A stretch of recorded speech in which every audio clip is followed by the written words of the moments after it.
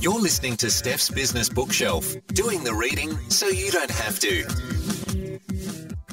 Welcome to Steph's Business Bookshelf and this episode about the Checklist Manifesto. For those of you who are new here, welcome. Thank you for coming along. Thank you for stopping by my library. I'm Steph Clark, your Chief Bookworm, and today we're going to be talking about the Checklist Manifesto. Now, I've got an interesting story about where I read this book, given the subject matter, which I will tell you about as we go through. But first of all, I want to share a little bit about the author, Atul Gawande. Atul Gawande, MD, MPH, is a surgeon, writer, and public health leader. He is CEO of the non-profit-seeking healthcare venture formed by Amazon, Berkshire Hathaway, and JP Morgan Chase to deliver better outcomes, satisfaction, and cost efficiency in care. He practices general and endocrine surgery at Brigham and Women's Hospital. He is a professor of the Department of Health Policy and Management at the Harvard T.H. Chan School of Public Health and the Samuel O. Tia Professor of Surgery at Harvard Medical School. He is the founding executive director and chairman of Ariadne Labs, a joint centre for health systems innovation, and chairman of Lifebox, a non-profit organisation making surgery safer globally. We'll be hearing more about that in the book as we go through. Atul has also been a staff writer for the New Yorker magazine since 1998 and has written 4 New York Times bestsellers: Complications, Better, The Checklist Manifesto, which of course is the book we're talking about today, and Being Mortal, Medicine and What Matters in the End. He is the winner of 2 National Magazine Awards, Academy Health Impact Award for Highest Research Impact on Healthcare, a MacArthur Fellowship, and the Lewis Thomas Award for Writing About Science. And all of that information was taken from his website, which I recommend having a look at because it's got lots more information about the work he does, and particularly for those of you who are interested in a different approach to health. So a bit about the book. The Checklist Manifesto is a book about how the most complex and complicated scenarios can be better managed with the structured approach of the simple but powerful checklist. It includes examples from operating rooms, flight decks, hurricane recoveries, kitchens, and construction sites. As life and work gets more challenging and specialised, this book documents the practical journey that Atul and his team went on to develop a safe surgery checklist to reduce potentially fatal errors in operating theatres, which was adopted in hospitals around the world with some quite amazing results. Ultimately, the message is one of humility. No matter how experienced or how clever you are, there is always a need for a process and a checklist to aid your own judgment. So in line with the rest of the podcast, I want to share the 3 big ideas that I took from reading this book. And firstly, I wanted to say that I really enjoyed this book. Now, the funny story about where I ended up reading it, given the subject matter, was I ended up reading it in hospital. This is what I was reading when I suddenly went into hospital to have my appendix removed. And what was quite, I suppose, weird, but also quite entertaining was the fact that I could hear the surgeons in the pre-op part and also as I was wheeled into surgery going through their checklist, going through the pre-surgery checklist, which is exactly the thing that Atul and his team created, which is pretty cool. Big idea number 1 is that checklists save lives and money better than humans. There was a few different examples shared in the book. Number 1 was in surgery. As I just mentioned, I heard this for myself, so I can confirm this is true. In the book, he talks about how an ICU patient, a typical ICU patient, has 178 actions taken on them per day. That is a huge amount of complexity and complications that have potential to happen. A checklist helps manage that, particularly in an environment like an ICU or an intensive care unit in a hospital where you might be carrying out some of those 178 tasks while the patient in the next bed to you is crashing and having all sorts of other things going on around them. So the environment can be incredibly stressful. So having something that is systemized and that is process driven is really helpful. Another example that probably won't surprise any of you is on a flight deck. So for example, they have different checklists for different scenarios, and there was numerous different examples given in the book, including if you've seen the film Sully. They talked about the real life story of the plane that landed on the Hudson and how they deployed the emergency checklist when the bird strike happened. There was also examples of decision making around investments as well and business decisions, and how checklists help people make more balanced decisions and without letting some of those emotions get in the way that can cloud our judgment. Kitchens was another great example. So from McDonald's through to Rialto, an incredible Boston restaurant that the author spoke about. All of them have the recipes, the process, everything is checklist driven, everything is system driven, everything is consistent because consistency is key in all of these different scenarios. And really what it comes down to is that in this age of complexity, the end of the master builder, where we've got super specialities happening in all of our different fields, the checklist helps us keep things in check.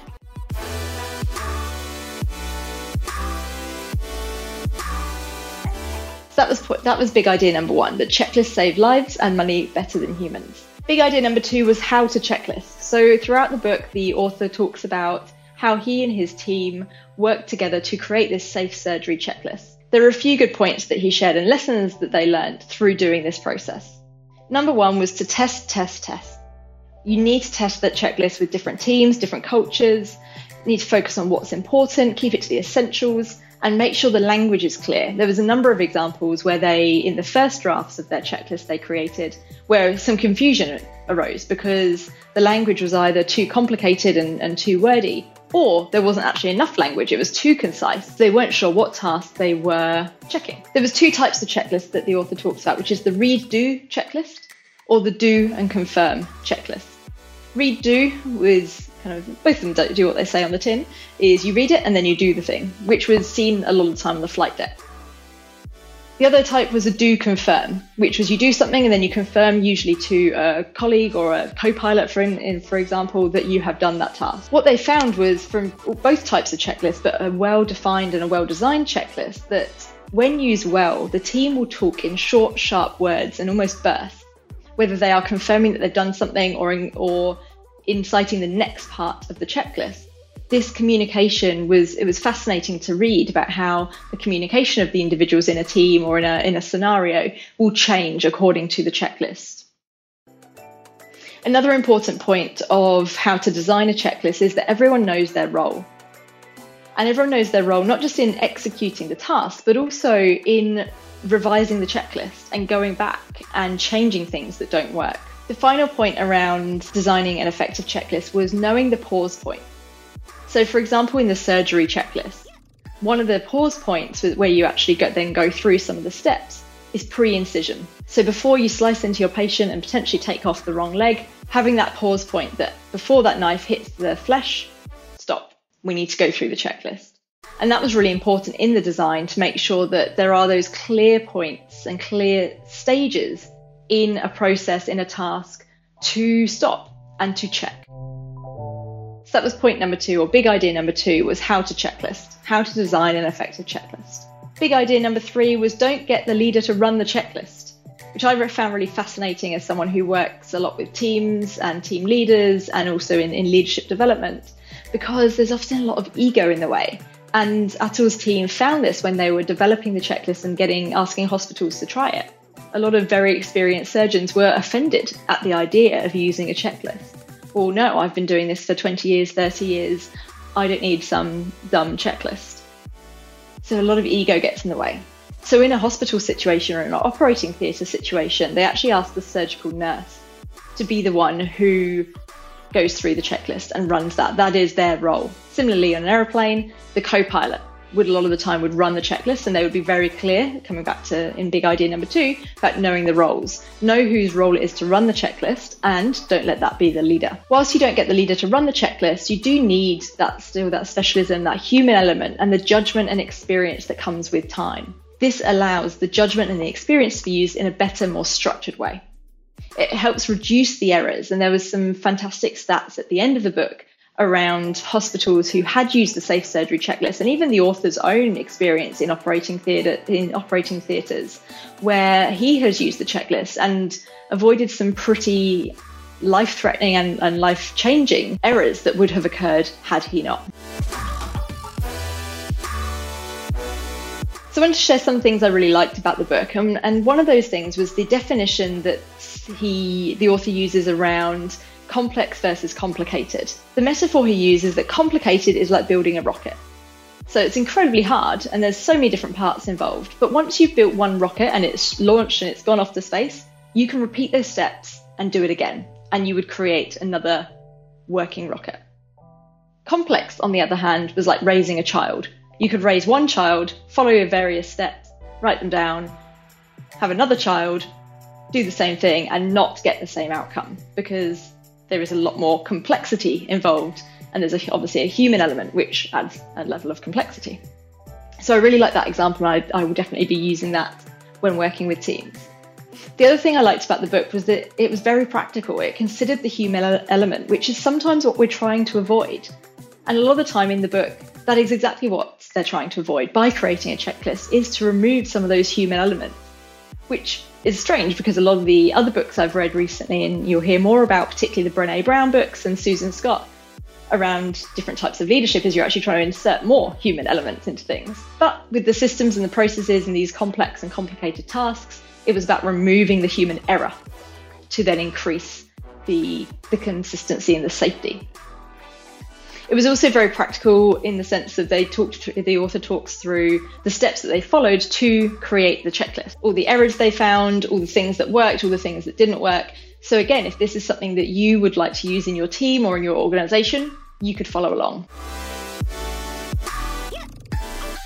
I'd really recommend reading this book to teams who regularly face complex situations. One of the ways that I've used this concept since reading the book was when working with a team who semi-regularly undergo acquisitions. So they bring new organizations into their organization. One of the challenges they'd face is that each time they bring people in, it's not a consistent experience. They were facing a lot of issues as a result of those acquisitions.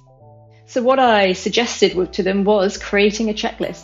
What do we need to do before the acquisition, and what timescales? What do we need to do 1 week, 3 months, 6 months, etc. before the acquisition? What do we or the team need to do at the point of the acquisition, the kind of day 0, day 1? And then what happens afterwards? And again, week 1, week 2, week 3, etc. of the new people joining. They found that concept really useful. And as part of the workshop that we did, they created some of those checklists. They identified the things that didn't work as a result of previous acquisitions and how they would then overcome them. The other important point was making sure that they understood whose role was what and who would need to implement and instigate each of those different tasks on the checklist. As a leadership team, they also made the commitment to revise the checklist when they have their next acquisition, to come back together as a leadership team, to also involve those who have been through the acquisition to get any feedback and improve the checklist for the next iteration.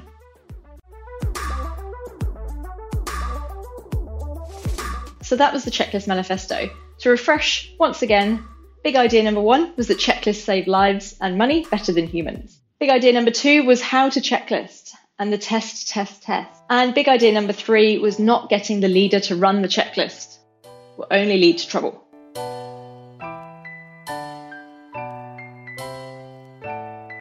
If you would like to read the book yourself and develop your own checklists, I really recommend it. And head on over to stephsbusinessbookshelf.com, where you can find the Amazon affiliate links to buy the book, either for your Kindle or hard copy.